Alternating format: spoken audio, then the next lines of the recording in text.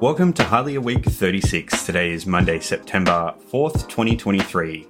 This is a short form podcast that covers things that I think will interest you in the past week. I'm Desi, and let's jump straight into it. The first article that I've got is Forensic Aspects of Microsoft Remote Access VPN.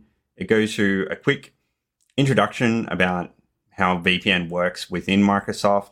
Down at the bottom, there's some artifacts that you can start going to look for. It is a bit of a long read, and some of the artifacts that I found interesting were the cert files. I recently went and watched a talk in the last week by Phil Moore about incidental artifacts on a Windows endpoint. Stuff like this was included in that talk, so just another cool thing to go and look at. Again, all these links will be in the show notes for you to go and read in your own time. Moving on to the next one, we're just looking at PowerShell and obfuscation. Especially if you're playing CTFs, you will see these types of obfuscations used, but also it's quite common within malware to use. Just because it's harder to read for the analyst, you can then either go through and manually do it, or there's plenty of scripts out there that can try and pull apart the obfuscation. Moving on, we've got a blog from Intel 417, Cryptocurrency Malware and Ever-Adapting Threat.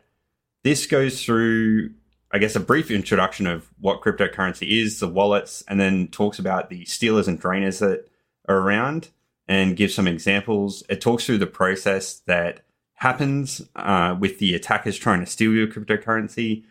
As a lot of people might have cryptocurrency in their wallets or stored on their computers, this could be really interesting read for those that do have. And knowing how the attack works, you can then try and protect yourself better. Going to TrustedSec, so we featured some of their stuff before on Hardly a Week. This one is crafting emails with HTML injection. I thought this was just interesting because it's not something that I have really ever come across before, so I thought it would be a good read for myself and thought the listeners here can have a read. This one's actually not too long. Gives some examples of how it actually works, which is always cool to see. And if you're in IT incident response and dealing with a lot of phishing emails or emails that have malicious content in it, could be interesting to read this now. Something just to put in your calendars, the SANS Second Annual Healthcare Forum 2023. It's on YouTube. You can schedule this to notify you on your profile. It's live in 24 days. So it's September 28 at 2 p.m. UTC. And its hosts are Stacey Dunn and Rich Green. I was just reading the blog about, or not the blog, but the synopsis about this, but it's about the importance of cybersecurity and patient safety and the threats, the evolving threats and complex systems that organizations have to deal with for both patient safety and privacy risks. So this could be really interesting. Topics include artificial intelligence, because that's in everything these days, securing your patient's data and protecting privacy, ransomware, and web app security. Then onto a free play-along YouTube, Red and Blue Cyber Learning Live. This is done by Gerald Auger, PhD.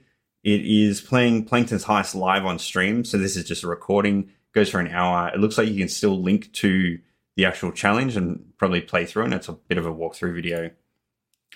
Going now onto another walkthrough, and Security Blue Team might need to have a chat to Jay about publishing write-ups when they're not retired, but this is a good one. It is just a challenge, Reverse Engineering Injection Series Part 4. It's a free challenge, but it steps you through it. So if you are new to, I guess, static malware triage, and you're a really beginner and you want to have a look at it, this is a good one to step through if you are getting stuck. That's how I learned when I started, and I think it's a great way for everyone to learn.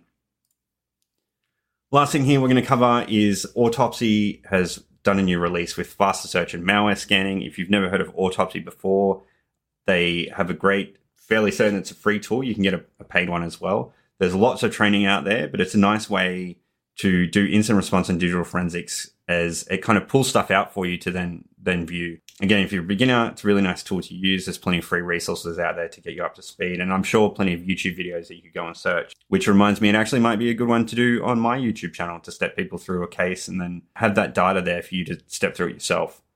But that's it for everything this week. Wanted to be nice and quick. Things that I've been doing. Like I said, I went and saw Phil Moore talk hosted by SANS here in Brisbane. That was really fun to catch up with Phil, and who does the This Week in Forensics. Again, incidental artifacts. He's hopefully publishing that at some point once he's done kind of touring it around. So that'll be really good to go and test, and I'll feature that on the podcast when he does.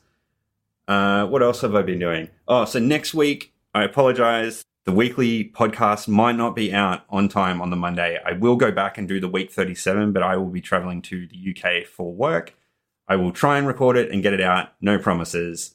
And then the week after might be late as well because I will fly back at 6 a.m. on Monday and I will be jet lagged. But I promise I will get at least the week 38 one out on the Tuesday and then catch up on the week 37 one. But that's it for me. Thanks for listening. As always, the best way to support me at the moment is to subscribe to the podcast and like and subscribe to my YouTube channel. I also have merch. The challenge coin is still unsolved for the Cypher competition. Looking for people to try and solve that to get a chance to win some merch and also do a featured write-up on my YouTube channel.